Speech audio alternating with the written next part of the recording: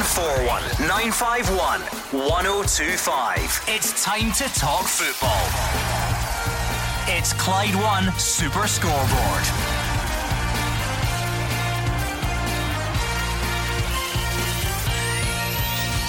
Good evening and welcome to Clyde One Super Scoreboard. Celtic appoint Nick Hammond as their new head of football operations.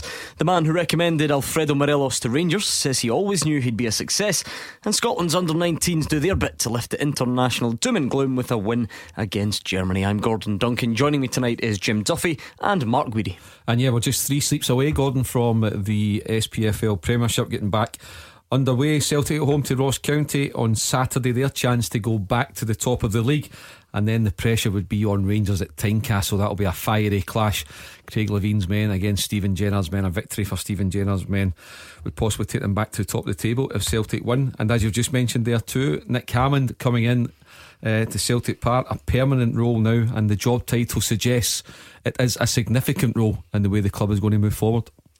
Yeah, we're all delighted that the national side managed to find the back of the net and beat the mighty San Marino 6-0 comprehensively.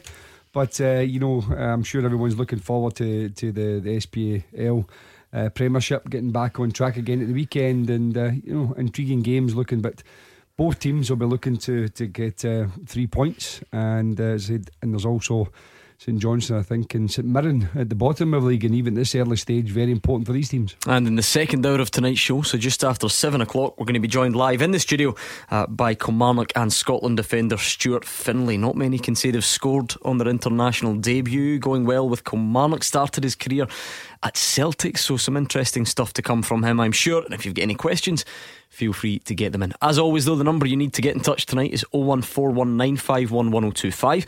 And if you would rather tweet, then you can find us at Clyde SSB. I think everyone's looking forward to the return of the domestic stuff. Is that safe to say? Yeah, I mean, listen, we like Scotland, we want to see the national team doing well, obviously, but when they are out of the running, that double header was quite a sore one, particularly losing so heavily to Russia.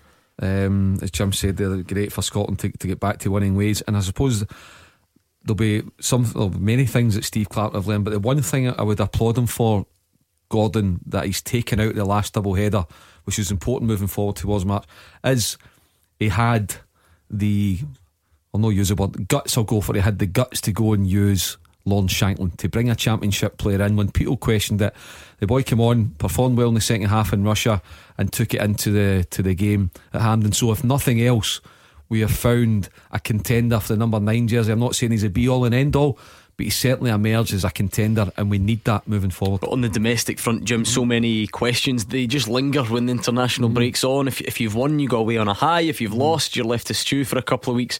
And we start finding out the answers to some of those questions on Saturday. Yeah, but I think that the happiest group of supporters would no doubt be the Rangers supporters. They're thrilled by their team going to the top of the league. And no one had envisaged this a few weeks ago. So the turnaround been quite remarkable, and the points deficit, Celtic dropping 5 points in 2 away games, which is normally unheard of for them.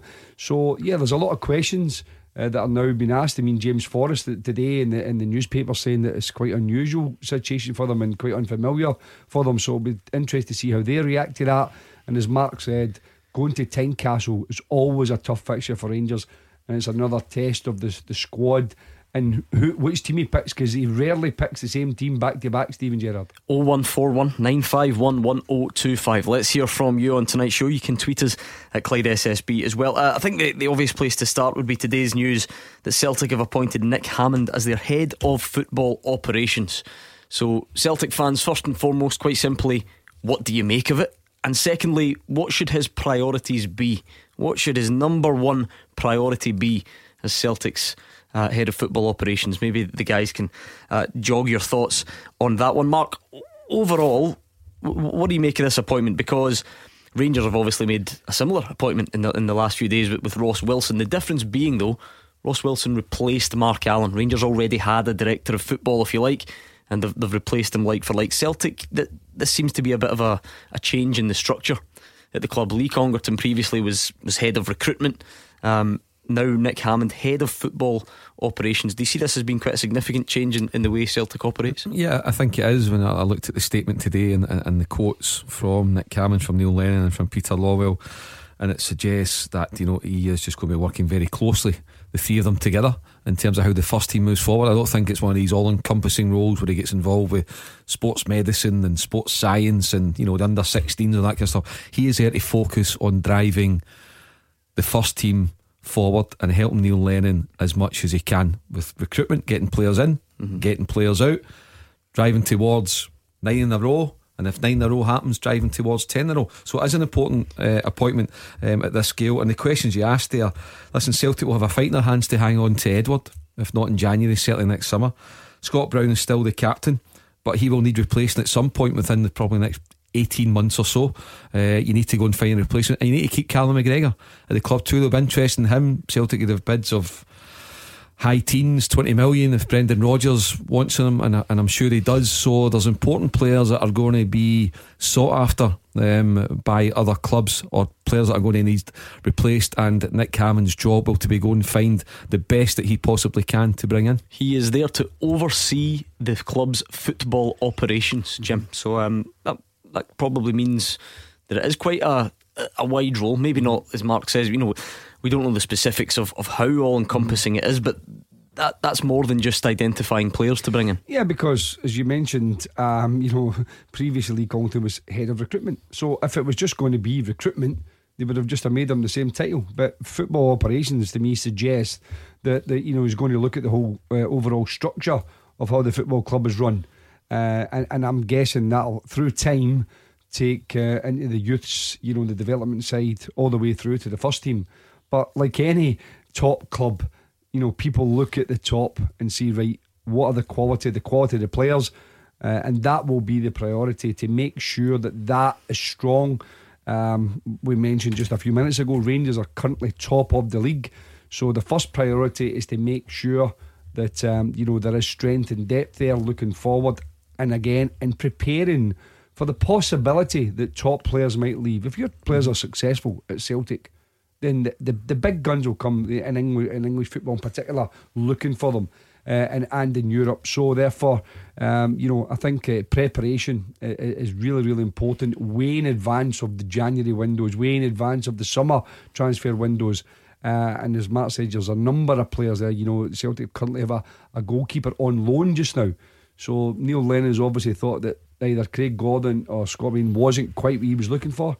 So again, there's another player that possibly having to look at.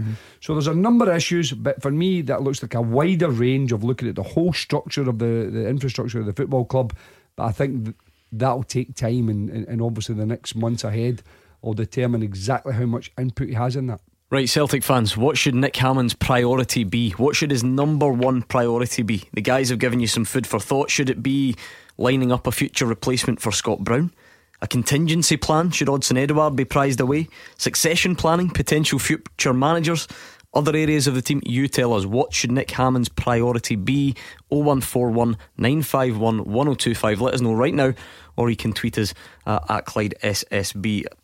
Those are just some bullet points to get us going, Jim. There may be others. Which of them stands out? And I know you'll say all of them, but if you had to sort of pick, what's the most likely to be pressing? Yeah, they're all important to Nick Hammond, because that's his role. But to the fans, I think it's different. The fans will prioritise players. That's always going to be what they see. They will see the first team, the quality of the players, and also securing your own talented players. So making sure that those talented players, like Mark says, like Callum McGregor, like Ryan Christie, these type of guys, like Odsonne Edouard, if he has the mind to, have got good, healthy, strong contracts which puts Celtic in the driving seat if teams do come calling. So I think that'll be the priority for the fans, is to make sure that the young players and the talented players they have are secure with the club, and that the recruitment process is well underway, and I'm sure it will be. And I think that's part of the reason why he was obviously on a temporary basis, and they wouldn't have given the job in a longer term basis if they didn't believe he was the right guy for the job. Mark, I mean, already some tweets coming in, and if you want to add your thoughts on the phones, let's have them. This is the perfect time to do so. 0141 951 1025. Richard Herries says, I've no idea what to make of it. I'm not sure who signed our recent recruits, but our first priority is a replacement for Eddie. So a couple of points there. Let's deal with the final sentence there. You have to imagine clubs are already having a look, and that's not to say you're trying to sell them on, but that's the whole point. The whole point of bringing in a head of football operations is to ensure that there's some sort of structure there and that you can plan for the future. So is a contingency for Odsonne Edouard, is that a realistic pressing issue for Nick Hammond? Yeah, I mean, I've said now, Gordon, for the last couple of transfer windows, but particularly there with Celtic not getting into the Champions League the last couple of years, January for me is the biggest month for Celtic in terms of recruitment, because you can't recruit properly for them when they have qualifiers. That's providing they win the league this season for Champions League football. So you need to do it in January. So what you don't want to be, if you're Neil Lennon, you don't want to be losing Odsonne Edouard next July and you've no replacement for him, or you're signing somebody on the same day that you lose Odsonne Edouard and he's got to come in and hit the ground running when you're going for a £30 million jackpot in the Champions League. You must put a plan in place to sign a quality striker in January. Now you've got Neil Lennon, you've got Lee Griffiths there, and you've got Bayo. The evidence at the moment is you can't rely on Lee Griffiths, and Bayo is a work in progress who's doing fine, but he's not of the same standard of Edouard. Previously Edouard, you had Moussa Dembele. Previously to Dembele, you had Lee Griffiths, who was brilliant for a couple of seasons. You had Gary Hooper before that, Georges Samaras, etc, etc. So yes, I think Celtic, if they need to spend big in January. And I know you can say, January's not a great window for getting players, but Celtic need to make it a great window. They cannot gamble again, and this is all down to if they win the league, but they cannot gamble again on such an important position when there's £30 million riding on it. Ricky's first up tonight. He's a Celtic fan from Easterhouse. Hi, Ricky. Hi, listen, I'm sorry, but I've never heard the guy that's just been given the job. What's his background? Well, I mean, he was there last season on a consultancy basis. I think previously director of football at clubs like West Brom, a technical director at West Brom, it was director of football at Reading. Played for England in his career. He was a left back, wasn't he, Duff? I feel back, I'm not sure. I think he played for England, played for Reading. I think maybe Aston Villa signed him as well. I mean, to be fair, Ricky's right to ask the question, Jim. If you've never heard of the guy, you've never heard of him. But at the same time, this is not a manager or a player. This is, when you make an appointment like this, it's a certain skill set you're looking for. A sort of, well, you describe it because you know it well, but is it a balancing act between football knowledge and business, a sort of middleman, if you like, between Neil Lennon and not so much the business side. Peter Lawwell. No, it's to know, it's contacts, which is very, very important. Knowledge of your job. But there are many guys, around. I mean, John Park, for instance, who I'm sure Ricky would have heard of. But no one really knew who John Park was until certain players started coming to Celtic. And John wasn't a star player or anything like that. So it's, I personally think, obviously someone that can organise a scouting system, someone can organise the developments or look at the development side. These are different skill sets, there's no doubt about it. It's not just looking at a player. We can all do that, Ricky. We can all say, you, me, anybody in here can say, he's a really good player. It's about seeing potential, knowing not just is he a good player, but can he play for Celtic? Can he handle playing for Celtic? Can he handle the demands, the expectations, the style of the football, the character of the player? So much information. But also, can he help develop the next set of players coming through? James Forrest, Kieran Tierney, Callum McGregor, Mikey Johnson. Can you look and try and find that also? So there's an awful lot of work there that's not just about somebody that knows knows footballers. Ricky, the guys were talking about potential priorities for Nick Hammond. Should it be lining up a long-term replacement for Scott Brown, making sure they're covered if Odsonne Edouard leaves? Those were just a couple of suggestions. What do you think his priority should be? Well, I think Jim Duffy's just sold the guy to me with what he said. He's just sold him to me, so I'm fine with that guy. Exactly. We need somebody to replace Brown, which is going to be very hard. I think we need a striker in January, because I don't see Griffiths coming back anytime soon. And the Bayo, I don't think he's ready yet. So we need somebody to push on. If we get an injury to Edouard, we need somebody in there. We don't need somebody that maybe can cut it. We need somebody that will be able to cut it. Ricky, I must admit, I think Scott Brown's irreplaceable. That's my opinion. I do not think there are modern players who can replace Scott Brown. Certainly not in Celtic's budget. No, I don't even think. I had any budget you like one. I look about. Before people start saying, "Oh, he's not this player," I'm not talking about. Listen, if somebody said Kevin De Bruyne, I'm not talking about quality of player that can come in. I'm talking about the captain, the leader, the kind of, the guy drives the team. That the strength of character, all that. I'm talking about that type of player. I'm not talking about what he can do on the ball and on the pitch. Of course, there's better players than Scott Brown out there as a footballer. But I'm just talking about as a leader, as someone who's driven Celtic to 8 titles in a row. I don't think there's that type of player. I think they'll have to look at a different type. And I think when Scott Brown eventually does step back, I think first thing he'll do is he'll go straight into coaching, probably Celtic in some capacity. But I don't think there's the same type of player out there in the way the game is developed and moving forward. So Ricky thinks that Nick Hammond's priority then very much is up front, because not only Ricky thinks they need a striker anyway, and then there's that possibility, maybe not January, maybe not the summer, but at some point, if he keeps on his upward trajectory, someone will fancy a nibble at Odsonne Edouard. So is that a fair suggestion that area might be a priority? Yeah, and again, the type of striker you need, because as we mentioned earlier on, Dembele was strong, is powerful, holds up.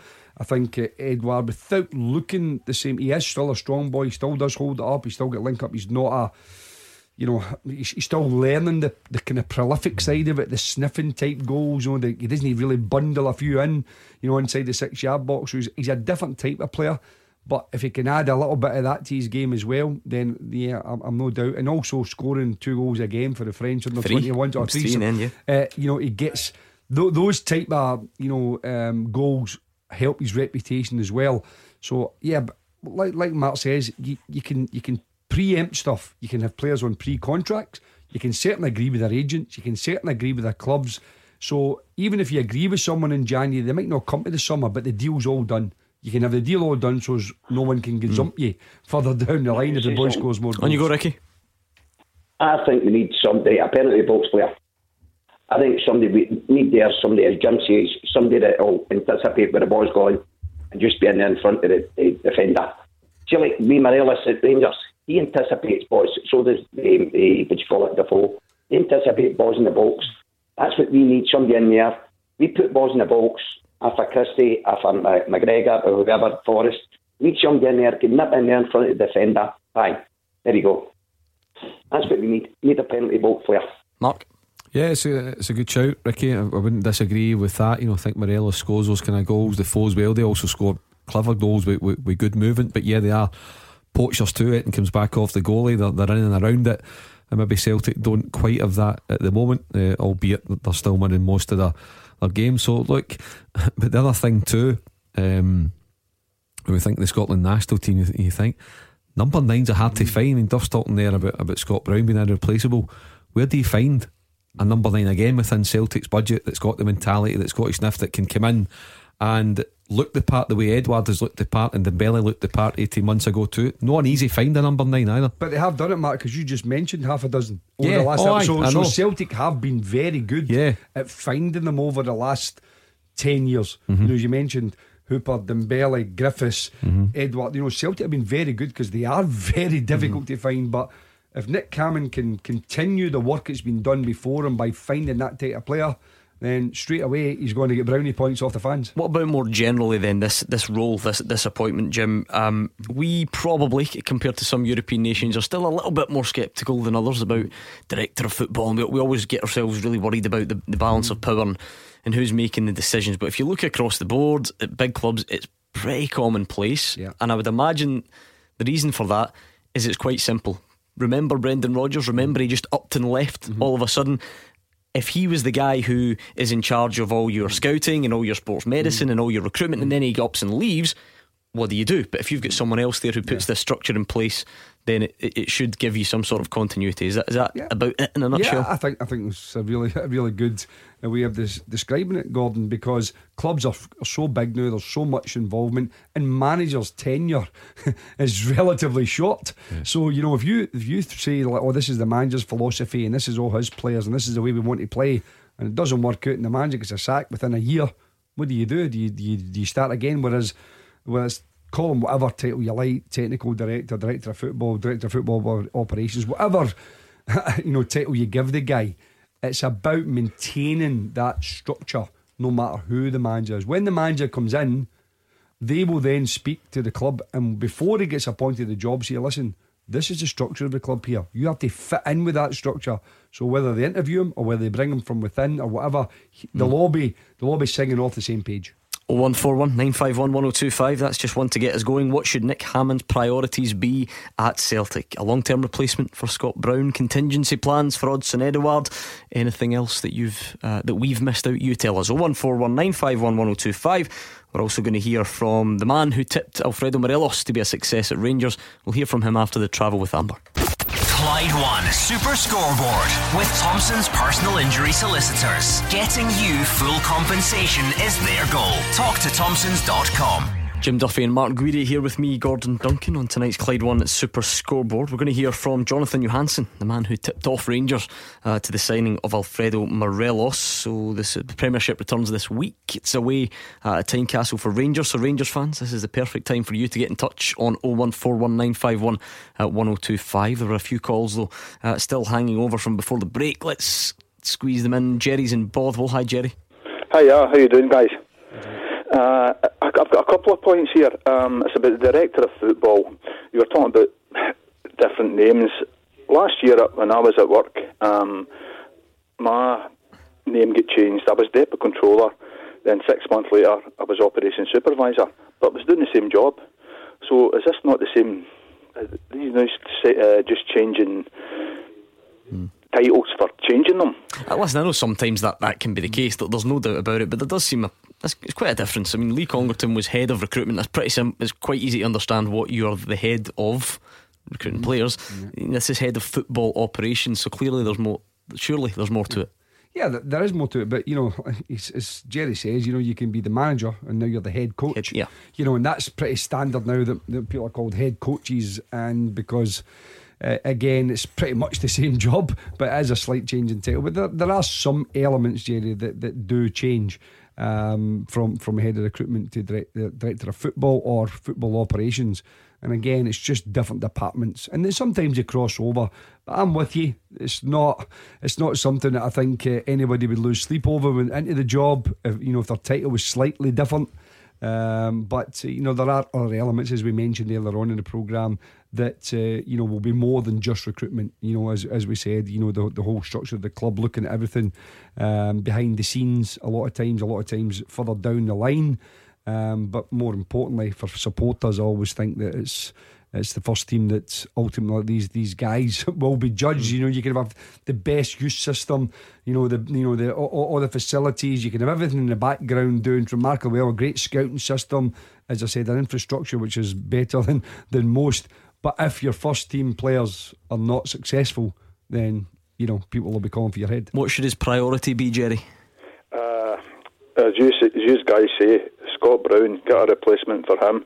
But can I go on another point, which sure. Not the Scottish League? It's would you make it carry on with Henrik Larsson and Tommy Johnson at Southport? Oh, there's a question. There's a question I wasn't expecting. But Mark Guidi, that's the beauty of it. You guys get these things thrown on you. Well, Jerry, it seems to be that Henrik Larsson's been linked with the job now for 3 or 4 weeks, and then the latest development seemed to be that it was him, Johan Miyalbi's number 2, and Tommy Johnson as a director of football, head of recruitment, head of football operations, which Tommy's kind of fulfilled a role like that for 5 or 6 years now at Blackburn Rovers, at Watford. I think his latest one's been Nottingham Forest, and I know Tommy, and as Jim mentioned, key to that job is having contacts and having people that will tip you off about things, and Tommy is very, very good in that role. So Southend seem to view it as a 3, and Tommy Johnson, by all accounts, pulled out of being part of that. And unless I'm mistaken, Southend have said, well, if we can't get the 3 of you, we're not taking any of you. And that seems to be the shout. Now that might not be right, but that appears to be the suggestion. Now look, Southend, with the greatest respect to them, not a sexy club, second bottom of League One. Albeit the location's good because it's in the outskirts of London. That's helpful when you're trying to get players and entice somebody like Larsson. But for me, I don't know, unless obviously there's maybe a backer coming in that's going to fund them to go and push them up the leagues and make them see these players down there. For the life of me, I just don't know why a guy like Henrik Larsson and Johan Mjällby and Tommy Johnson would get involved there. Well, I know Henrik was a manager in Sweden, so maybe he's just trying to get his leg in over here. Foothold in Britain. Yeah, it could well be down to that, Jerry. Yep, you may well be right. Yep. Oh. Right, thanks for that, guys. Great stuff. That was Jerry in Bothwell. 01419511025 in the phones. Twitter is at Clyde SSB. Anything doing on the previous topics before we move on? I don't think so. No, I don't think so. Gordon, do we know if Ross Wilson, for instance, is he officially started yet, or does he have a period that he's got to give notice to Southampton? Oh, I can't remember. I think it's pretty imminent. Yeah. I think, yep. Yeah, I think it is. I'll double check it for you. At Clyde SSB on Twitter, 01419511025. Richard says Jim Duffy's talking rubbish again if he thinks no players out there will compare to Scott Brown. I think you made it clear. You didn't say that there aren't better players. You just think in the sort of way it fits for him. Yes. Yeah, maybe Richard should listen a little bit better. But I didn't talk about his quality as a footballer. I was talking about him as a captain, as a leader, as an influence. In the dressing room, on the pitch, around the club. These type of guys have been there and know what it is. It's all about to play for Celtic. And when players come in, listen, you can have your opinion on Scott Brown. He's Marmite to a lot of people. But if you ask any player that's been in at Celtic in that period where Scott Brown is there, they'll tell you how big an influence he's been to them. I mean, how big a help. Rangers fans, ideal time for you to get in touch. 01419511025. Have you been keeping an eye on your players on international duty? What are your thoughts ahead of the return of the domestic stuff? I know Joe Aribo scored for Nigeria against Brazil, didn't he? Alfredo Morelos played from the start for Colombia last night. So anything you've been keeping your eye on, give us a call. 01419511025. Jonathan Johansson says he always knew Alfredo Morelos would be a success in Scotland after making Rangers aware of the striker just over 2 years ago. He says he's had the clear physical attributes to do well, but has also praised his willingness to work and improve. I think it's been great, and I've always said it that it's fantastic for me because I put my name to him and he's been doing well, but also the current management team has done a great job with him. He's progressing all the time. From last season he was great, but there was some issues, and this season he's been great playing, and he looks sharp, he looks fit, and he looks like he's growing in experience as well. Let's put it that way. He was always a talent. He had attributes that strikers in Scotland and Rangers need, and he had those, and it's about putting him in the right direction, giving him the right coaching, and making him sharper and fitter, and he's been doing that too. So when you come to this level, it's about really, really hard work, and it's not being happy where you are and always pushing yourself forward. The one thing I remember from him from the start is very, very hungry, and I think if he keeps that hunger, he keeps that progression, I think he will go higher still. Alfredo Morelos played for Colombia last night. They didn't manage to win the game, but nevertheless, Jim, I'm sure starting in that arena, even just the different type of challenge, that can benefit Rangers, can't it? Yeah, but also for the player himself. He knows that he's part of that international setup now. That the coach has belief and trust in him, that he's good enough to play at that level. And that's all down to his performances at Rangers. And I think it's again, we mentioned earlier on about the recruitment process. I mean, Alfredo Morelos was bought for less than 2 million, I think, wasn't he? 1.2 or something like that. I mean, that's absolutely fantastic business, and that's the type of business. And I like the little fact that, as I said to you, that Ross Wilson and Nick Hammond have been appointed almost at the same time, because there'll be a little skinner, another little competition in the background there about players getting recruited and who gets them in and who's got the best. And I like that side, the side of it, rather than just the two managers or the two teams. There's a little bit in the background there about that other side of it. And Alfredo Morelos is a fantastic example of finding potential and trying to nurture that potential and trying to develop it, and not just as a player but as a business. That is very important to Scottish clubs. I mean, Mark, such is the mad world that we live in. Social media over the last 24 hours has been full of Rangers fans wanting to point out that who cares if Edouard scored a hat-trick for France under 21s because it's only the under 21s, and Celtic fans quick to point out that Morelos maybe didn't score for Colombia last night and he's not ready for that level, whatever it may be. I'm going to introduce a rule for one night only where we don't compare the two. We just acknowledge what they're doing in their own right and the fact that whatever it is working in our top flight. Just one night, just one night of they're both really an good, amnesty, if you like. both really good goal scorers, good footballers, big assets to their respective clubs. But what I'd say about Morelos in terms of his improvement and his attitude, listen, Steven Gerrard and his staff have worked very, very hard behind the scenes in the past 3 or 4 months with him, and they explain decisions. It's not just as simple as Steven Gerrard will rotate game by game Gerrard and Defoe and Morelos. He looks at the opposition, he weighs it up, strengths, weaknesses, and then he'll explain to one why you're starting, and then he'll explain to the guy why you're not starting. Another thing as well has been, apart from Steven Gerrard's staff, Jermaine Defoe has played a big role in the maturing of Alfredo Morelos on and off the park in the past one. You look at Alfredo Morelos to last March and April, it's night and day. Night and day. And that is because they have worked hard on it. They realise he's an asset. You're an asset to them on the park just now as they try and win the league this season and win a trophy, and an asset when it comes to it, whether it's January, the summer, or 18 months time, it becomes a 10, 12, 14, 16, maybe even a £20 million player in that period of time. So Gerrard and his staff and Jermaine Defoe deserve credit, but most of all, Morelos deserves credit. Billy's in Barhead. Billy, as a Rangers fan, I'm sure you've been keeping an eye. Morelos gets a start for Colombia, Joe Aribo scores against Brazil. Are these the types of things that can help these guys when they return from international football? Maybe an extra spring in their step? Aye, well, if they're playing for a country, obviously that's a feather in their cap. But what I was going to say was a couple of callers have been talking about Celtic and need to replace Brown and all this carry on. Where is all the money that Celtic's made over the years went? They're a selling club, so they can't. What are they going to spend 20 million to get somebody in to get them into the Champions League? They failed in the last 3 years to get into the Champions League. All right, they failed into the UEFA League, the same as Rangers. Rangers have been very lucky. They've got a good manager. Everything's looking good. But they'll sell Morelos, and Defoe himself won't be the answer. But if they sell Morelos, say, for 20 million, right, or 10 million, whatever they get, they can't. They're not going to pay the money to replace them. So Celtic supporters, hey, no disrespect to him, I'm a Rangers man, it doesn't matter. But what I'm saying is, Celtic supporters are saying, oh, we need to replace him, we need to replace that. What's the board doing? They've got all that money, where's it went? Well, listen, they might not spend as much as some people want, but I mean, they spent 9 million on Edouard, 7 million in Julian, 4.5 on Cham, and a £60 million wage bill.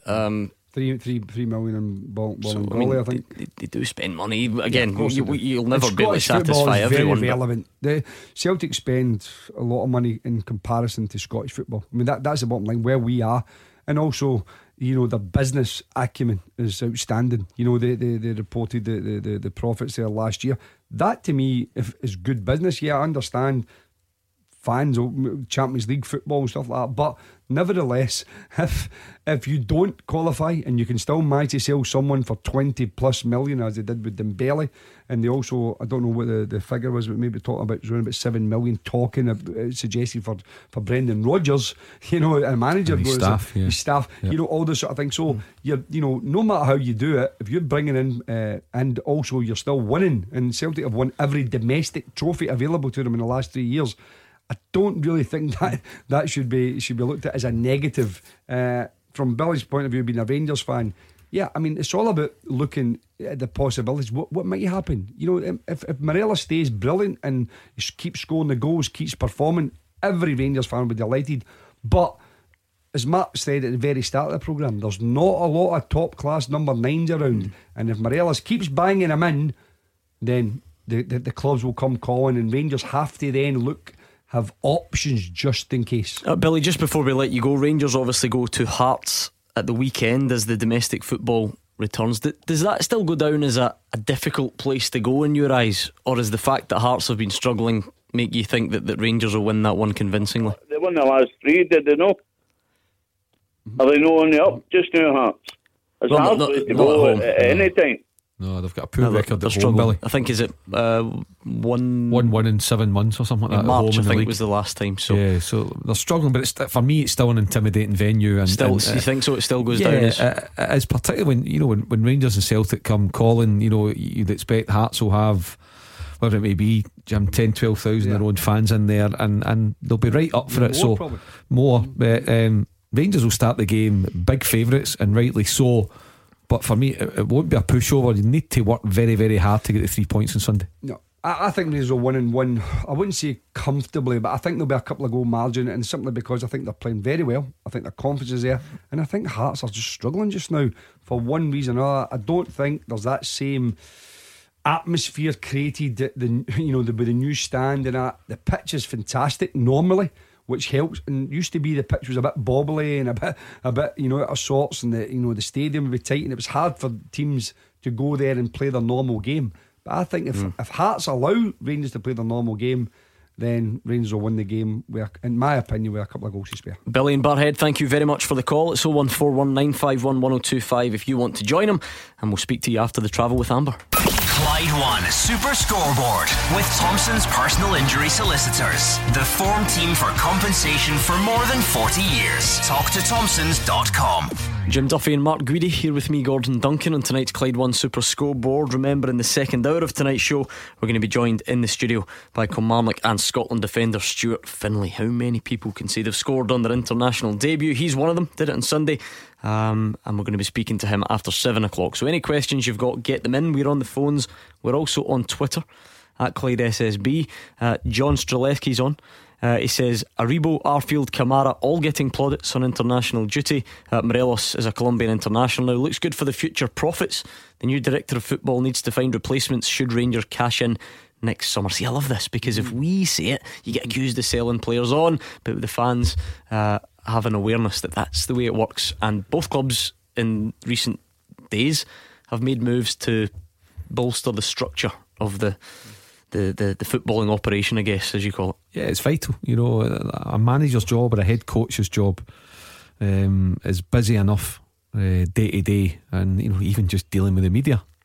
A big club such as Celtic or Rangers, you're doing, as you know, Gordon, 6-7 media conferences a week if you're involved in Europe and stuff like that. So you need good people around about you. You can't take 500 calls a day. You need to be able to delegate and have people to filter things that are coming in, and only the stuff that goes to you that needs to come to you. And part of that is recruitment, whether it's coming in or going out. And yes, the way things are going, I believe there'll be interest in Morelos in January and next summer. Concrete interest, things that are actually black and white put into bids. I'm not so sure there was a lot of that in the past, but I think that the way he's going, that it's inevitable that that's going to happen, and it'll be big money, it'll be serious money for Morelos, the kind of money that Celtic have received for some of their players in the past that you just can't turn down. You just need to accept it. You need to move these guys on. If you buy for $1 million and can sell for 12, 14, 16, you need to do it all day long. Clubs of that size, of Celtic and Rangers, and in this era, Jim, as well, is that why the Nick Hammonds, the Ross Wilsons are so important? Because there was a time when the manager did it all, which not to say that didn't work, but I think they've both got, is it 18 fixtures between now and the new year? I think it is. How on earth could a manager focus on recruitment as well as preparing and debriefing 18 games between now and then? It's a simple thing. So say for talking to a club wants a player on loan, so they phone up and say, right, say it's Lewis Morgan for instance, and he's not in the Celtic first team, or if it's Andy Halliday or something like Rangers, and somebody phones up, so where do they go? The managers can't take all these time, so he's already had a discussion perhaps with the hierarchy, in those roles, and expressed maybe who they would allow out. And then obviously the financial side of it, what kind of compensation towards the wages, how long they're going to go for, what's the intention, why is he a young player getting experience, or is he an experienced player trying to move him out, all these sort of things. That's what I said earlier on. I think it's a great undercard to the big fight. You've got a really great undercard there with Ross Wilson and Nick Hammond, but it is a very important role nowadays in football, there's no doubt about it.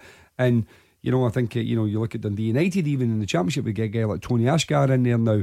A few years ago, I can remember one of the earlier ones was Willie Miller. Up at Aberdeen, but it's definitely something that will increase in the Scottish game. But it's got to be affordable. Listen, a lot of clubs here, don't really have the money to. St Mirren have got it. Gus McPherson. Gus does it at St Mirren. Gus. So again, but I think it's a really important role now. But as I say, it has to be affordable. Laurie and Denison, what's on your mind?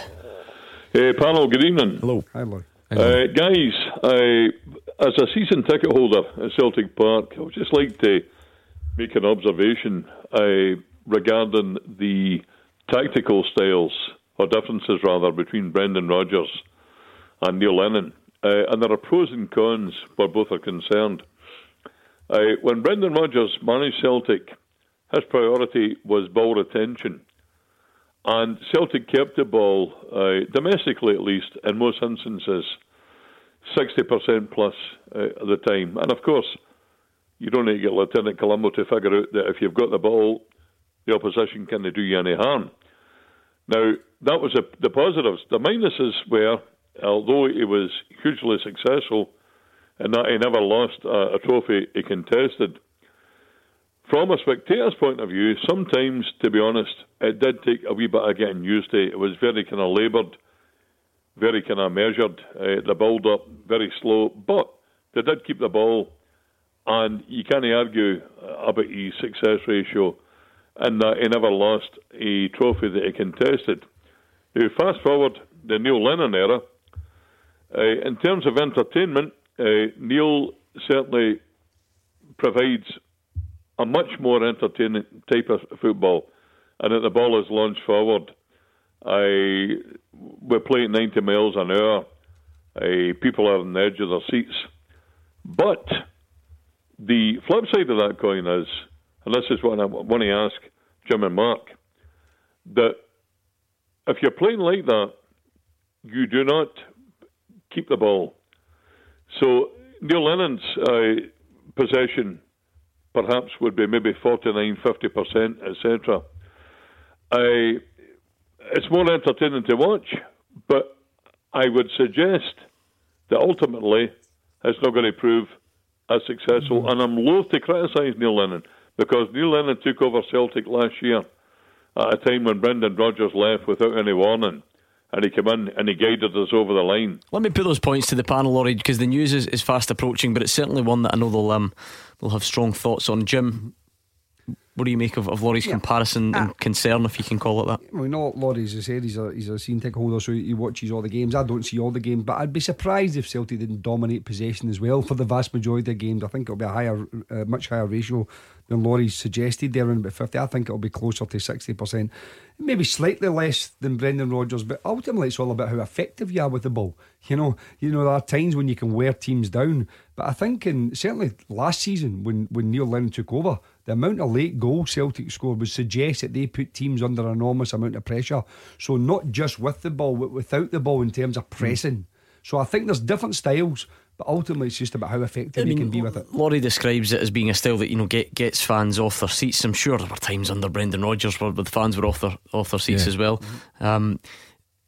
We actually had some tweets similar to this last night, though, that said in the last couple of away games where Celtic have dropped points, it's gone too far, and Celtic have tried to get the ball forward too quickly, and that's what's going against them. Is that a possibility? I think first and foremost, they're both very good managers, both have different styles, but the most important thing, both very successful, and that's it. And you just need to go what you go. You can't be a clone of Brendan Rodgers. Like, he's not a clone of Martin O'Neill, but he was influenced by Martin O'Neill, just like Scott Brown likes Neil Lennon, but he was really influenced by Brendan Rodgers and by Gordon Strachan and stuff like that. So you need to just look, as long as Celtic's winning.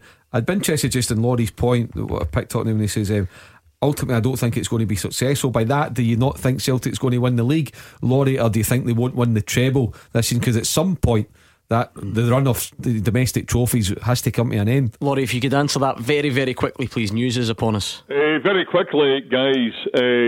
Neil Lennon was the architect. Laurie, do you think Celtic will win the league this season? That's the question I'm asking, because you said you don't think it's going to be successful. 50-50, Mark.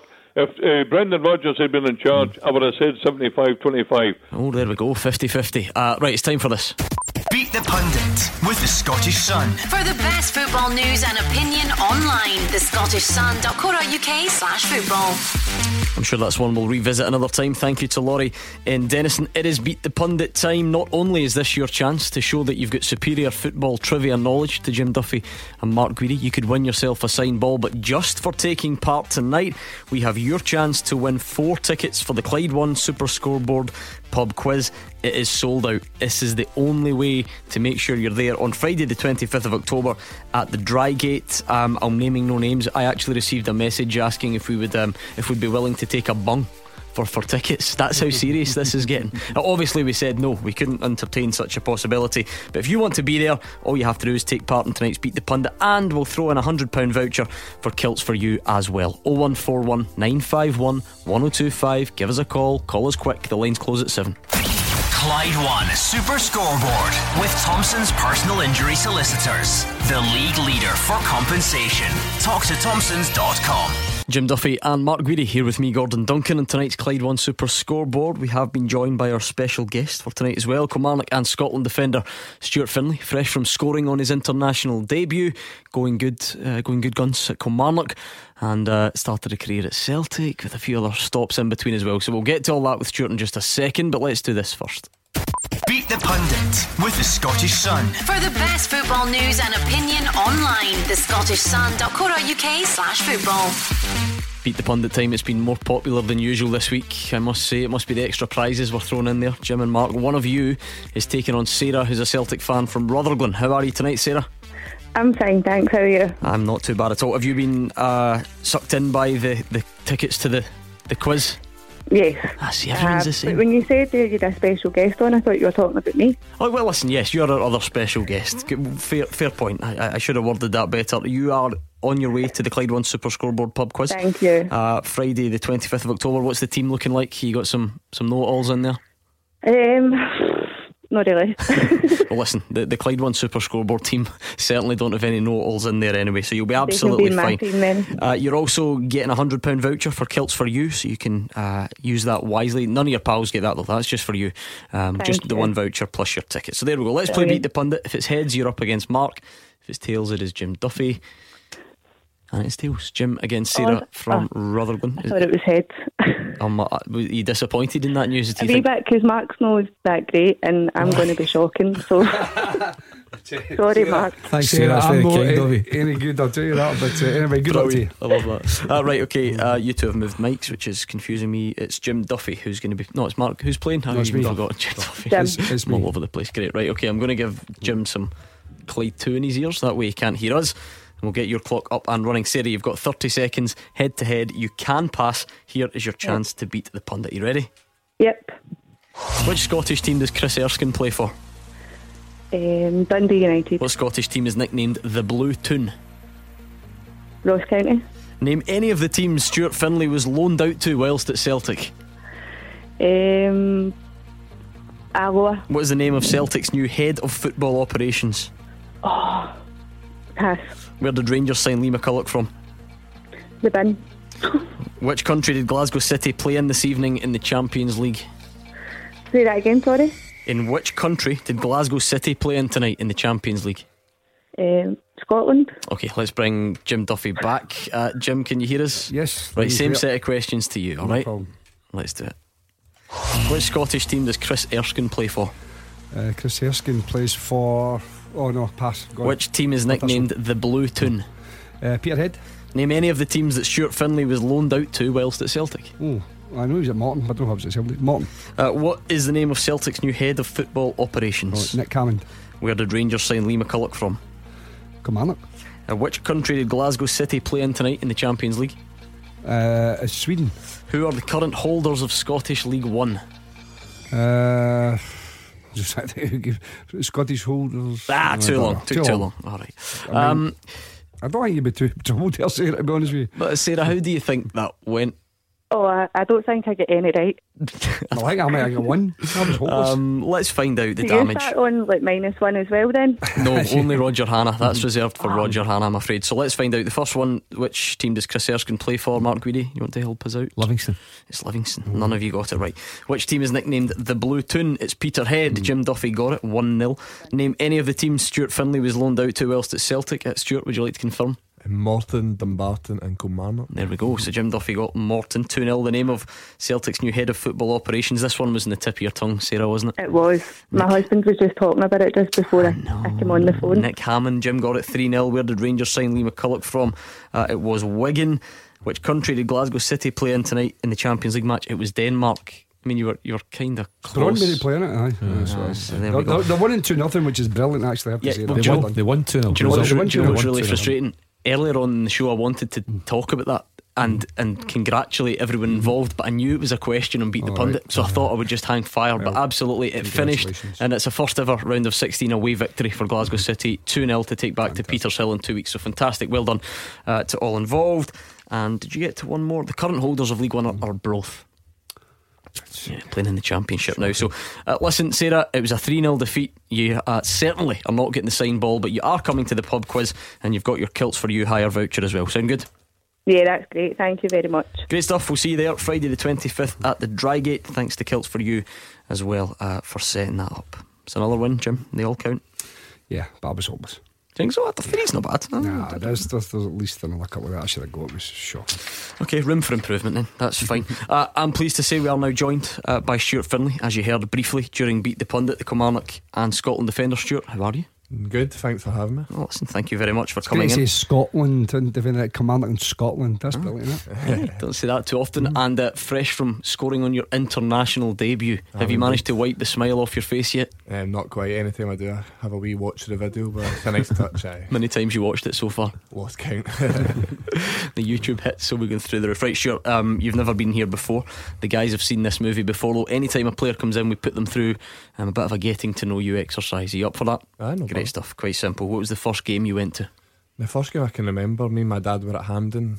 Scotland beat Lithuania 1-0, I think it was. Naismith scored, if I remember rightly, but that's my first memory I have. Look at this guy, he's a fairy tale. There we are, first game at Hampden, Scotland, and he goes back at the weekend and scores in his debut. Fantastic, I love that. Who was your footballing hero growing up?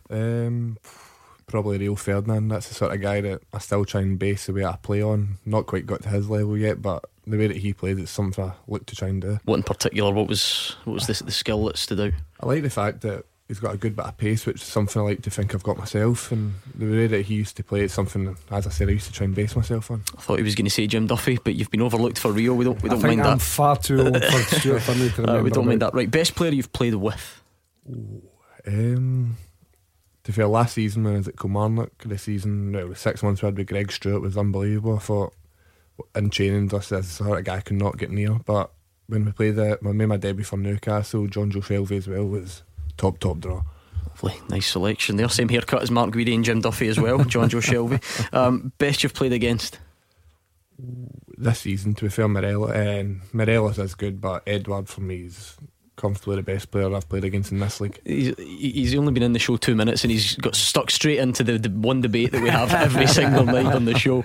Right, go on then. What are the differences between the two? To be fair, I'd comfortably say, without sitting the fence, Morelos is the second best player in the league. Keep digging. Against the two, it's just both of them are different class, but the pace that Edward does things that he can sit and do nothing for 45 minutes and he'll switch on for 10. He scored 2 goals against us a few weeks ago doing that. It's just the sharpness he does things at, just a different level. And then is it from the outside, certainly, is it more of a physical challenge? Morelos, is that the difficulty there? Oh, Morelos as well. Like, I've had a couple of tough games against him, but yeah, Morelos, the way he can use his body, it's more of a fight, whereas Edward, you don't see him, you don't come in contact with him, then when he decides to turn it on, it's just he can do it for 10-15 minutes at a time, and it's unbelievable how he can do that. Okay, you got a best friend in football? Maybe someone you've come through with, or someone you've spent a lot of time playing alongside? It's somebody that Jim probably knows well. Me and Dom Thomas are really close at Kilmarnock now. We travel in together in the morning. I've heard it. He's been in touch with a few talking points. I don't know what he's been saying, but we've got the car school that go in together and that, so we're all close. He's not shy, is he? So you'll be. do you get a word in edgeways? I've known Dom a long time. I know how to use them, but yeah, he's alright. I'm half expecting him to phone in. I just feel like I can see the phone lines going and there's no names attached to these numbers. I think it's a possibility. Right, best stadium you've played at? I didn't play, but other night the stadium in Russia was incredible. But to make my debut at St James's Park, I don't think you'll get much better atmospheres than that. That was just something incredible. Yeah, it's not a bad choice, is it? Happy St with James is that? brilliant. I like Yeah, St lovely. James. Yeah. Well Play done. left back that night. No, I played centre Centre back, half, good. but that was a decent game. But I must have not done that well. I didn't play again after that. But no, Enjoyed it anyway. An experience that I'll not forget. Right, best footballing moment?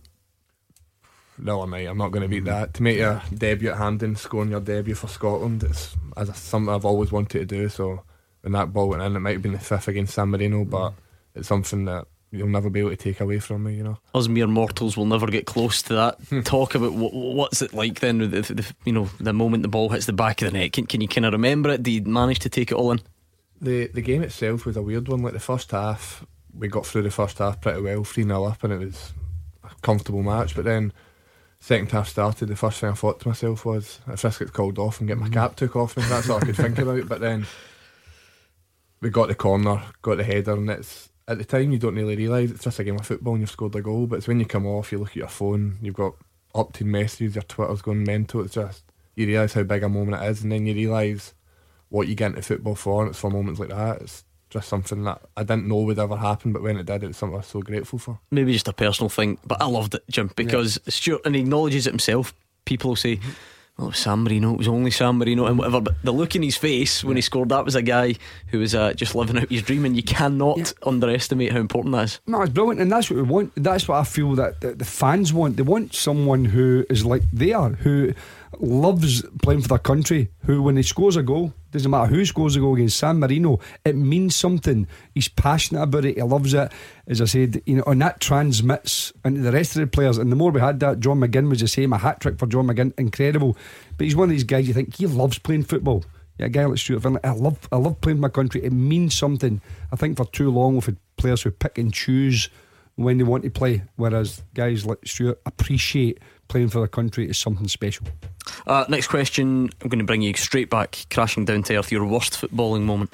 That's an easy one as well. I remember my first loan spell at Morton. The first 13 games went alright. The last game we went away to Hamilton Accies and I scored an own goal to make it 9-2 before it finished 10, which wasn't ideal, but it's one that it always somehow gets brought back up like it has tonight. But I wasn't going to mention it.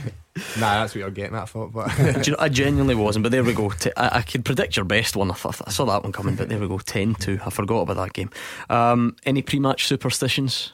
I have the same pre-match meal, a couple of poached eggs, bit of beans, but apart from that I'm not too bad. I used to be when I was younger, but you realise like the more you do that, the more you get sort of sucked into it and you sort of become a slave to it. So the fact I can get away from that, just try and get out there and play the game, just do poached eggs and beans, fair enough. It's usually pasta and chicken. Every player that comes in here always says pasta and chicken. So there we go, you've mixed that up a bit. I don't mind that. Any other weird ones that do the rounds at Kilmarnock? I'm trying to think. I think the most of the boys are alright, to be fair. Okay. Like, nah. Tell us something about you we might not already know. I'm fond of a game of snooker now and again.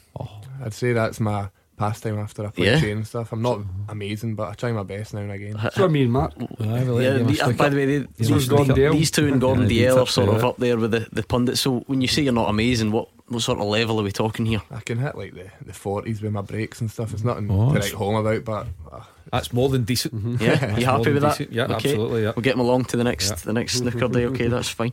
Well, I was going to say your hobbies away from football, so there we go, snooker. We've sort of covered that one. You got a favourite film? Back in the day I used to love Gladiator. That was my favourite film growing up. We had this debate at Kelly and I gave a couple of shouts boys weren't happy with, but that's one they sort of let pass, so I'll go with Gladiator. What were they not happy with?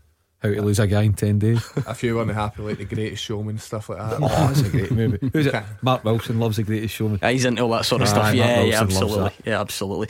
You got what's on the Netflix? What's the box set tip? What should we be watching? The Money Heist. It's right. The Spanish one. Yes, it's the very one. It's unbelievable. Right, I'm going to note that one down. Happy with that. And your ultimate five-a-side team from players you've played with? Put me in the spot here. Goalkeeper, I'll go for Big Backman we had at Kilmarnock last year. Very good, yeah. The best goalkeeper I've played with in my short career so far. I'll put Greg Stewart in because I gave him the. You did, you gave him the nod, yep. It'd be rude not to put Dom in after Birmingham. Right, okay. Put Dom in as well. What about when you were a kid at Celtic? Were there any guys that... The best player, it's probably shown now, coming through, Cal McGregor was always somebody I thought was a bit extra special from the rest of the boys, so I'll fling him in as well if you want to fling him in. Listen, it's up to you, I don't mind. And I'll finish it off with... Big Boydie's playing brilliant for us now at 6. He's already texted just to let you know. To be fair, if I wouldn't hear the end if I don't, so I'll put Boydie up front. Oh, look at that peer pressure. You should be ashamed of yourself, Chris Boyd. There we go, that brings that to an end. If you've got any questions, any points for Stuart, send them in at Clyde SSB on Twitter, or even better, why not pick up the phone 0141 951 1025. What about Kilmarnock at the moment? How would you assess the opening? Was it 8 games, I think? Obviously the season started a bit tough for us. Like the Europa League wasn't something we imagined happening, and then we had a tough start with Rangers and Hamilton, but I think as a squad we've turned it around really well. We've had a really good run of clean sheets. We're unlucky not to get to Hampden in the Cups. I think we have turned that tough start into like a positive start, and hopefully we can keep that going, especially Livy at the weekend. We know it's going to be hard for us, but it's a game that we know the way that we've been playing we can go in and get a good result. I mean, you concede against Celtic and Edouard, you mentioned all that, but that aside, it's an incredible run of clean sheets. How much pride do you take in that, being a central defender? Well, definitely, as a defender it's the first thing you want to do, but the full team I think need to take credit. Like the boys in front of Gary Dick or Alan Power, they don't get the credit they probably deserve in there. They're unbelievable for us to marshal it, and then even you go up front, you've got Brophy who works so hard for us and does a job that a lot of people don't see, because he's not scored this week, but he does a job for us that is irreplaceable. It's brilliant. Even I've noticed covering your games as well, Stuart, that Greg Taylor was also going to be big boots to fill, but Hamalainen just seems to have slotted in there really nicely too at left back, hasn't he? Yeah, Nikos came in on loan and he got flung into the deep end because Greg was injured for his first game, and he came in against Aberdeen, which at home we've always struggled with. We got enough in each and did a really good games. I think he's slotted in really well, and Greg was obviously a massive player for us. I'd imagine he's going to be a massive player for Celtic once he gets his chance, but to have Nico to come straight in, and then we've obviously got Stephen Henge in as well, and we've got young Callum Waters out on loan. We've got really good replacements, and hopefully we'll be able to move on from Greg getting a move to Celtic. Still plenty of time to get your calls in. They can be Stuart Finlay related, they can be something else related. It really is up to you. 01419511025. We're on Twitter at Clyde SSB, and we'll give the guys a full-time teaser next as well. Clyde One Super Scoreboard with Thompson's personal injury solicitors. They play to win every time. Talk to Thompsons.com.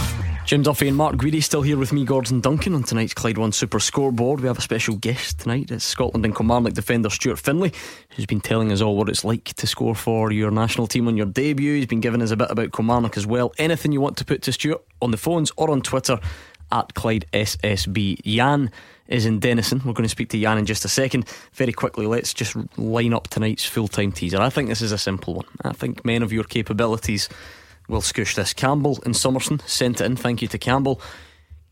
Prior to Lawrence Shankland, can you name 10 players, the last 10 players to be capped for Scotland whilst at Dundee United?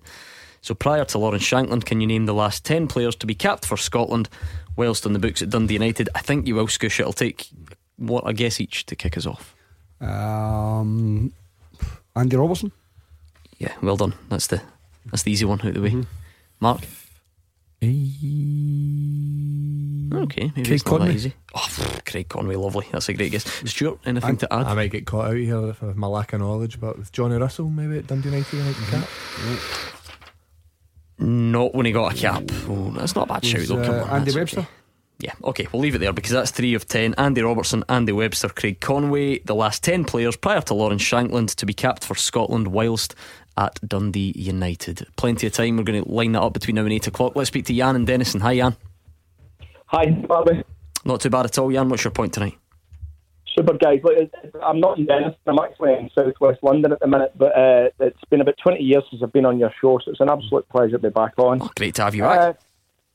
So I want to go back on the Edouard and Morelos script. I think, I don't know whether it was Jim or Mark that made the point, and I wholly endorse that. I think that having both of those strikers performing the way they do in the Scottish Premier League is just fantastic. You know, I'm sure some of the defenders in the country won't appreciate that, but I think they're both fantastic strikers. My question was, if you look at the scoring attributes of Morelos, who I do think has turned he's turned a corner this year, or at least this part of the season in terms of his discipline and so on, and also probably his link-up play. And then you look at Edouard as well, who's slightly younger than Morelos and starting to really shine and show up for the under-21s as well for France.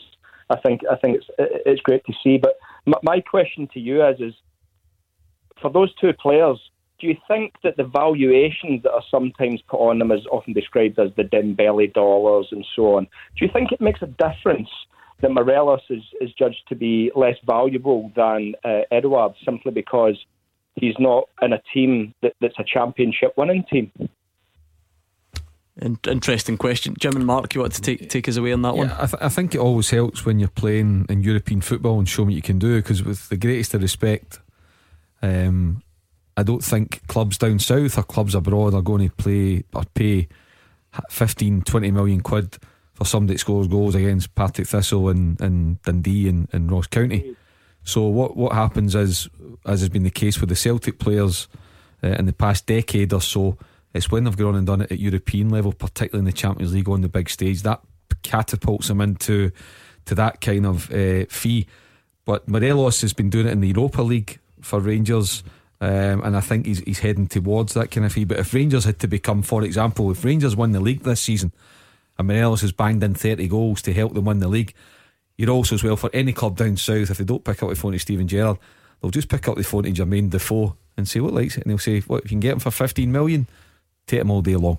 So yeah, he's heading towards that kind of fee, Alfredo Morelos, for sure. Jim, does the silverware a player wins impact or value? I think it can help. Of course, if you score a goal that wins a cup or wins a league, you know, the goal that eventually seals the deal, then it does get you more publicity. But I've said this a few times on the programme, I think there's a bit of football snobbery in England. I think they look at Scottish football and then they wait till it slaps them in the face, like Van Dijk for instance. You know, they wait until, wait a minute, we'll pay 70 million, and somewhere along the line somebody's got to be looking at beyond that. As we mentioned earlier on, the new guys at the helm at the Old Firm, Ross Wilson, Nick Hammond, well, the English clubs have got to be doing that. They've got to be saying, wait a minute, if we can get a proven goal scorer for 15 million or 20 million in English football, that's a snip. So they should be doing their homework just now, rather than wait until he goes to perhaps a club in the bottom half, if you want to call it that, and then scores goals, then pay 3 times that amount of money. So I think that these guys are good enough. I think they're potentially a lot more to come, because they're still young, you know, and there's a lot more to come.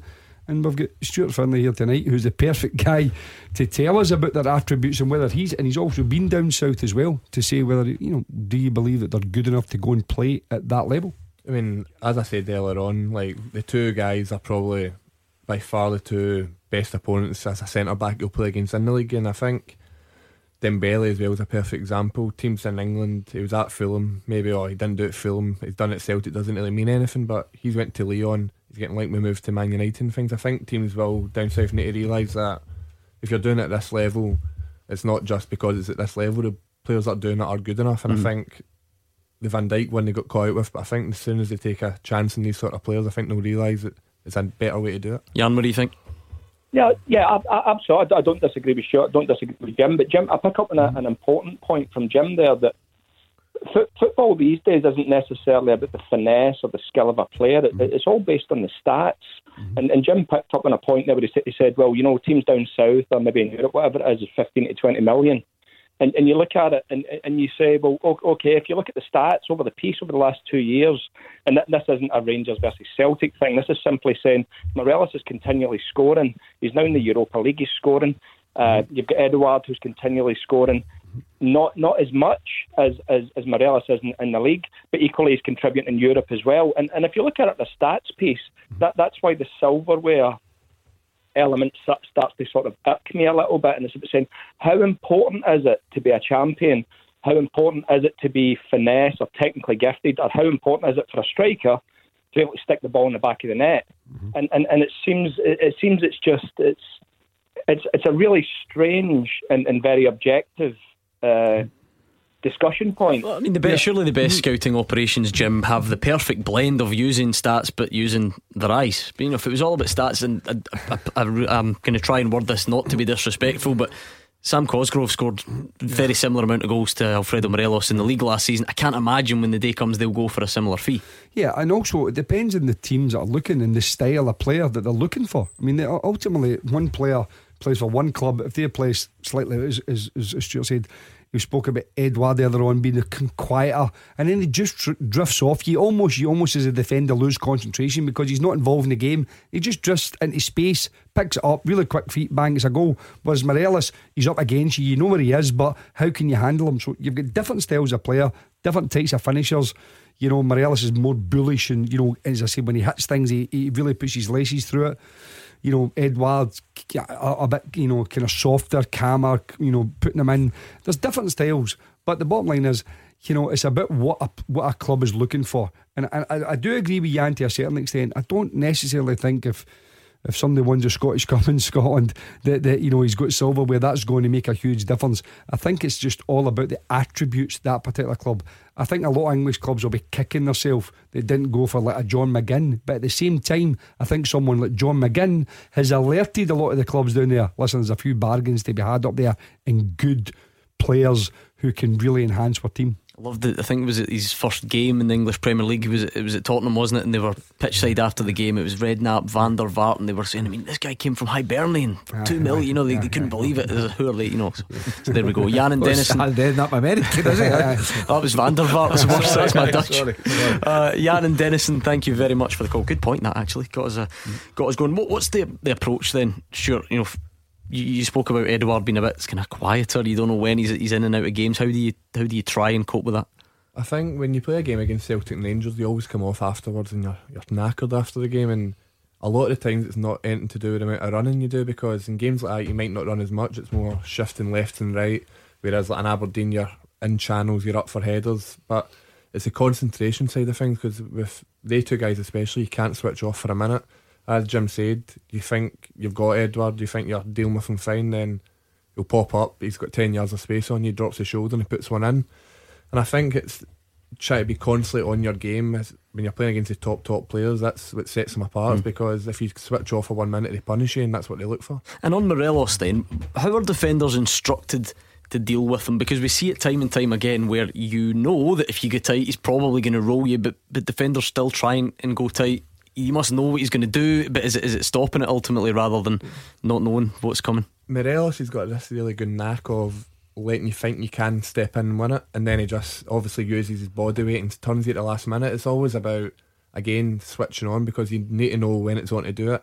If you try and go too early, I got done at Ibrox with it last year. They scored and equalised against us, and again, he's probably quiet in that game, but he switched it on for that couple of seconds. I'd done something I shouldn't have done and he punched me for it. So it's always about trying to know who you're playing against and try to use your strengths instead of trying to play to his, which is how you're going to get outdone in the end. Still taking calls until 8 o'clock. Remember, 0141 951 1025. Twitter is at Clyde SSB. I'll take one more guess each on the teaser. I've got Stuart Armstrong. No, would you believe? No. Gary Mackay, Stephen? Yes. Didn't get capped. Stuart Armstrong whilst at Dundee United. Stephen Presley? No. Any more from you, Stuart? You're going a bit before my time now. I think we've got. What's the last one, Gordon? What's the last one back? Or the furthest away, rather? Probably early 2000s. Early 2000s. I'd have been 6 or 7 at that point. Back. Matt Wilson? No. He was at Celtic when he got his one cap. Right. Okay. Alright, plenty of time. Paul Dixon. Barry Robson. Barry Robson. By the way, Barry Robson. Good shout. Well done. Look at this, man. Relax now. Right, we've got a few more to get, but we've got plenty of time to get them. Keep your calls coming. 0141 951 1025. Talk to us a bit about your footballing journey, Stuart. Where are you from? How did it all start? Take us right back. I'm from Carmyle, a little place next to Cambuslang, and I started off at Wolves Boys Club and done well there. It helps when your dad's the coach, but it helped me out then. But then I went to trials with Aberdeen and Celtic roughly at the same time, about 9 and 10, and the Celtic thing obviously sways you, like going up to Aberdeen every second week. It's hard for a young boy, so start off at Celtic, work my way through all the age groups, and then I got to a sort of sticking point. I made my debut in a couple of friendlies, but you get to that stage, you don't know where you're really going to go. And I was lucky enough that Kenny Shields took me to Morton on my first loan spell, which, apart from the obvious game I spoke about earlier, it went really, really well.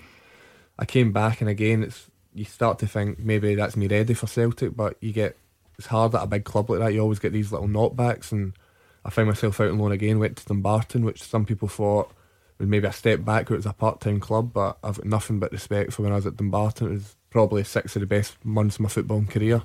It was Ian Murray, it was there at the time, and he basically gave me a bit of a free licence to try, and it sounds silly to express yourself as a centre-back, but to stride forward with the ball and look for the passes and don't worry if you lose. And I think that really helped me in that part of my development. And then I was able to go to the SPL with Kilmarnock a year after, which was, I done okay. Like, I could have done a lot better. I wasn't happy with how I done, but it was a tough time. The club weren't the way that they are now. We weren't doing as well, and I think a lot of people were surprised that after the Kilmarnock move I managed to get my move to Newcastle, which was an experience that you can never knock back. I know I was getting on a little bit. I was 21, I was going to play in the reserves at Newcastle, but at the time you need to jump at the chance, because I thought to myself, I've got one more chance of coming through at a big club before I might need to look at a different route. And I made my debut in the FA Cup, which again was another incredible moment for me. But again, you get so far at a club like that before you sort of hit that ceiling. And then I was lucky enough to go back and loan at Kilmarnock, and then obviously Steve Clarke got the job, and my career sort of took off from there. But it's amazing how quickly wee things like this in football can change, because when I first went back to Kilmarnock again, didn't start great, and I sort of think, well, this is just a cycle that's going on here. But then obviously the gaffer came in when he did, and the 2 years since then have just been incredible. What was that education like then at Celtic? Who were the guys at Celtic maybe in your team? You mentioned Callum McGregor. Who else would you have come through with? Any coaches in particular as well that maybe played a bit of a part? I remember when I first came into Celtic, any youth player that's came in at under 10s at 11s knows Martin Miller really well at Celtic, who is the reason every single young boy signs for Celtic, because he's just an absolute gent and a great coach for young boys. And then coming through, I've had a lot of great coaches there. Obviously you go up, you've got Tommy McIntyre, Stevie Frail when you get to like that sort of reserve level as well. But Chris McCarthy's another guy that put a lot of faith in me and probably gave me as long as I did at Celtic. But yeah, coming through, I came through sort of the Callum McGregor, Jackson Irvine sort of age group, and there's some boys in that team who might not have went on to such good careers as obviously they two have had. Jackson's obviously flying down at Hull, but even guys like Marcus and Fraser and Joe Chalmers who are now up at Ross County, coming through with these guys, it was incredible. Just a really, really good squad of players we had. You're part of that big machine then for a number of years, lots of guys trying to make the breakthrough. When it becomes clear that that's not going to happen and you have to leave that environment, I mean, yours is maybe a bit different because you ended up going to Newcastle, which was a massive club, but maybe in a more general sense, what's that like? It's very easy when you're at a club like that to just think, oh, I've gave it a go, it didn't work, I can do whatever I want. But I was always a good one. I always believed that I was good enough to do it, and I still don't think I've got to as good as I want to get to. I know I can always do better and play better, but when you get these sort of, not knockbacks, because I'm still at the club, but I mean if another centre back gets picked to go and tune me the first team ahead of you, it can be tough, because it's like you just want it to happen for yourself. But the going out on loan, getting the experience of playing with older men, I think it gave me a good belief in myself that I knew I could do it at senior level. And I always had that belief that even when I went down to Newcastle, I knew it wasn't going to work out. I knew what I was capable of, and I think it's starting to bear fruit a little bit now. Good stuff. A couple of questions coming in for Stuart on Twitter. I'll keep them in the back burner, and we've got, if you want to get them on the phones though, you've still got time. 01419511025. We're going to take a breather, so it's the perfect time to get your call in. Any more on the teaser? You've got Andy Robertson, Gary Mackay-Stephen, Andy Webster, Craig Conway, Barry Robson. I've got one I'm quite happy with because I was there when he played. It was a nightmare right enough, but Gary Kenneth. Oh, good shout. It's a great shout. What was that? Was that against Sweden? It was Sweden and Stockholm. Yep. Same position, but I don't know if it was within that period. Lee Wilkie? No. Alright, that's a good start. You've got 1, 2, 3, 4 to get. We'll try and get them next. Clyde One Super Scoreboard with Thompson's Road Accident Solicitors. The compensation you deserve when you've been sidelined. Talk to Thompsons.com. Jim Duffy and Mark Guidi here with me, Gordon Duncan, into the final part of tonight's Clyde One Super Scoreboard, and we've not scared off Stuart Finlay, who's still with us. Solid debut from Stuart Finlay. You two, you happy? You've seen many guests come and go. He's in good handling form. Himself well, isn't he? Nice big lad. Not a bad player as well, and a nice big lad. Still time for it to go wrong, by the way. Plenty of time for you to get your calls in. 0141 951 1025. Some tweets coming in as well. I suspect this is a sort of private joke, if you like. Thomas McHugh is on. He says, Stuart, what's your favourite non-professional football team? He knows, it says in brackets. I don't know, there must be something in this. Every Tuesday night, my fiance's nephew's got a under 15 boys club team, so I've went and done a bit of training with him, and not going to lie, when I first went, a few bad results, but I've turned it around a little bit. Is that right, your influence? I don't see a lot of games because we play on a Saturday morning, but whenever I can get along, I like to go to the training. So I'll what are they called? I can't remember. Thomas is going to have to. Rosebank. There we go. No, they're a good side, based up in Kirkintilloch way, but they're better now that I'm sort of getting them into shape. He's humble as well. That's what I like, modest. Right? I love that. And Douglas Harper's on. He says, can you ask Stuart if he would love to see Ayrshire's number 1 club being promoted next season, so that there would be 4 Ayrshire derbies? And this is where it gets a bit bizarre, does he think Nuts the Squirrel could beat our Panda in a square go? The first bit, they're not really the number 1 club, but I need to say that for the Kilmarnock side of things. But no, obviously they played each other a couple of seasons ago in the Betfred Cup, and I think what didn't go Kilmarnock's way that night, so it would be nice to be able to play them at some point and sort of set the record straight there. But with regards to Nuts, I think Nuts would have that one very easily. Does Nuts handle himself? From what I've seen, he looks alright. You're advocating violence on the show. show. Mascots are fine. They're padded and it's fine. It's not a problem. And last one for the moment. Roscoe says, what are your thoughts on Angelo Alessio? What has to happen for him to be called successful after Stevie Clark? How does he fill those boots essentially? It's a weird one, because I think he had one of the hardest jobs in football, but at the same time a lot of people say it was an easy one because you're coming into a successful team, but to be able to try and come in and replicate anywhere near what Steve Clark done would be very, very difficult. To get Kilmarnock to third in the SPL was something up until 2 weeks before the end of the season nobody even thought was possible until I went and done it. So it's going to be difficult to ever replicate how good it was under him, but I think he's shown in the last 7-8 games to start steadying the ship after the start we had, to get the clean sheets we have. I think he's on the right track, and I'm looking forward to seeing how the season goes under him. Had he not been following Steve Clark, everybody'd be raving about him. Had he followed the greatest respect, previous 3 or 4 Kilmarnock managers, everybody would be raving about him. But Kilmarnock overachieved under Steve Clark. Didn't win a cup, but finishing third for Kilmarnock is overachieving. But fair play to them for doing it. So, but for Alessio to go in and be 5th or 6th is good going. And I think he was unfairly hammered early in the season. The manager needed a bit of time for the players to learn about him, but more importantly for him to adjust his methods and learn about the players that he's working with. And there's also been a bit of a to and fro, and it's now coming together. Well, definitely. I mean, when he first came in, we've been used to, like, we got to a stage under Steve Clark, we didn't need to work in tactics and training. It was that set in our ways that it was hard for us to try and change it. And I think the way we're playing now isn't dissimilar to how we played under the old manager, and I think that's a mix between the manager knowing what was a winning formula and I think the boys knowing what they were good at. I think the manager's realised, added his own couple of wee bits to it, and I think it's starting to breed the results that we probably expected to get after the season we had. And I think people were worried at the start, and understandably the Kona ski game's something that shouldn't be happening. Like, it wasn't good enough from our point, but I think all we can do now is try and move on and put that right, and I think we're going about it the right way.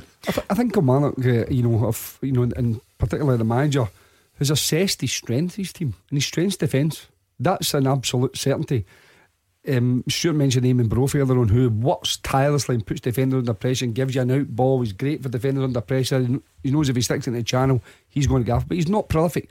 And Chris Boyd's obviously retired, so not having a regular goal scorer means that you have to be really good defensively. That to me is an art and a talent, that we sometimes don't acknowledge enough. We always look at the top end of the pitch, but for Kilmarnock's structure, organisation and defence, I think the manager deserved a lot of credit for continuing with that philosophy, because that gave them the opportunity to be a successful team. Back to the old manager, who's the current Scotland manager, and you've obviously rekindled that relationship there over the last couple of weeks. Stuart, how is he in that environment? Is he the same? Is he different? Because it's obviously a very different role. What have you noticed? I think that's the beauty of him, that he's the exact same. I think from his point of view, it'd be madness not to be. I mean, if you've got such a good, successful formula at Kilmarnock, to go to Scotland with maybe a higher calibre of player, and then change the way you're working, I don't understand the logic would be there. So I think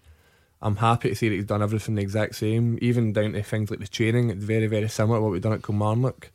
Of course it's harder, he's only got us a week at a time when you go away international, so to get it drummed into us at Kilmarnock, it was every day, month upon month. Obviously it's harder at international level, it's a lot more classroom stuff, so to speak, like doing it on the tactics board, doing it in videos and things, but I think he knows that if he does what he done, it does work, because it worked when we were at Kilmarnock. So I think obviously we got off to a tough start with Scotland. The last few games maybe haven't went the way people expected straight away, but I've got full belief that if he keeps working the way that we did at Kilmarnock, it can only go one way. We touched on it earlier, you make your debut, you score the goal. I'm sure it hasn't escaped your attention. There are other defenders that will be coming back to full fitness as well. You've got the jersey, so to speak, at the moment. How much do you want to stay there? What do you have to do to stay there? We've not actually got long until the next break, when you think about it. I mean, there's people like to go on about there's not a great strength and depth in certain positions, but you look at the centre backs that Scotland have got. You've got Grant Hanley, Premiership football player. You've got Charlie Mulgrew, several caps, daily experience. You've got Big Scotty injured, John Suter injured, Craig Halkett injured. There's numerous very good centre backs, but I've got full belief in myself that I know how good these guys are, but I believe I'm just as good as these guys, and I got my chance. Fair enough, you might not be able to prove yourself as a defender in a game like San Marino, but to go out, I had to go out and do a professional performance, which I think that I've done, and all I can do now is go back to Kilmarnock. I've got maybe 3 or 4 games before the next international. If I can go out and play as well as I can for the next 3 or 4 games, all I can do is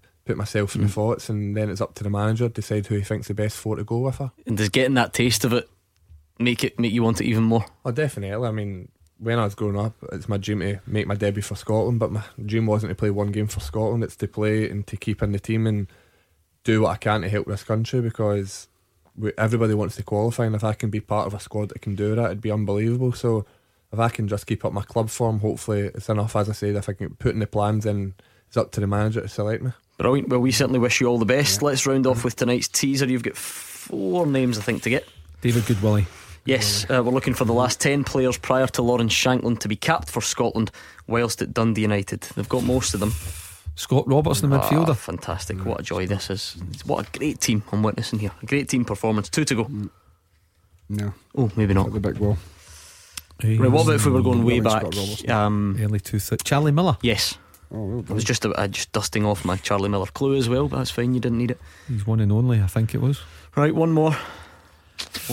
Must be somebody Craig Levein that Levein had at Dundee United, no? Whether he's Scotland manager. Probably. You're putting me in the spot now, but yeah, probably. You know, one of the ones you nearly say something really daft, and then you think, no, thank goodness. Is it the hardest one? Nah, not really. No. I mean, no, because you're thinking he's played for a good few clubs, so that's maybe why, you know, I don't know. Scottish clubs? Yeah. Went down south as well. He's still at one of our Premiership clubs. So you would be an experienced striker now, is what we'd call him. I'm trying to think, because Kenny Miller didn't play there. No. Same surname. Lee Miller. Well done. We got there in the end. Wow, I'd have struggled for Big Lee to get that one, I think. Thank you to Mark Guidi and Jim Duffy. They won't mind me reserving the biggest thanks for Stuart Finlay. Stuart, hope that was painless. Did you enjoy that? Fine, thanks for having me on. Good stuff. You can revisit us sometime. That was Stuart Finlay. Much appreciated him joining us tonight. Thank you for all your calls and tweets. We're back tomorrow 6 o'clock with Gordon Dale and Mark Wilson, and in the meantime, Stephen Miller's up next. There we are.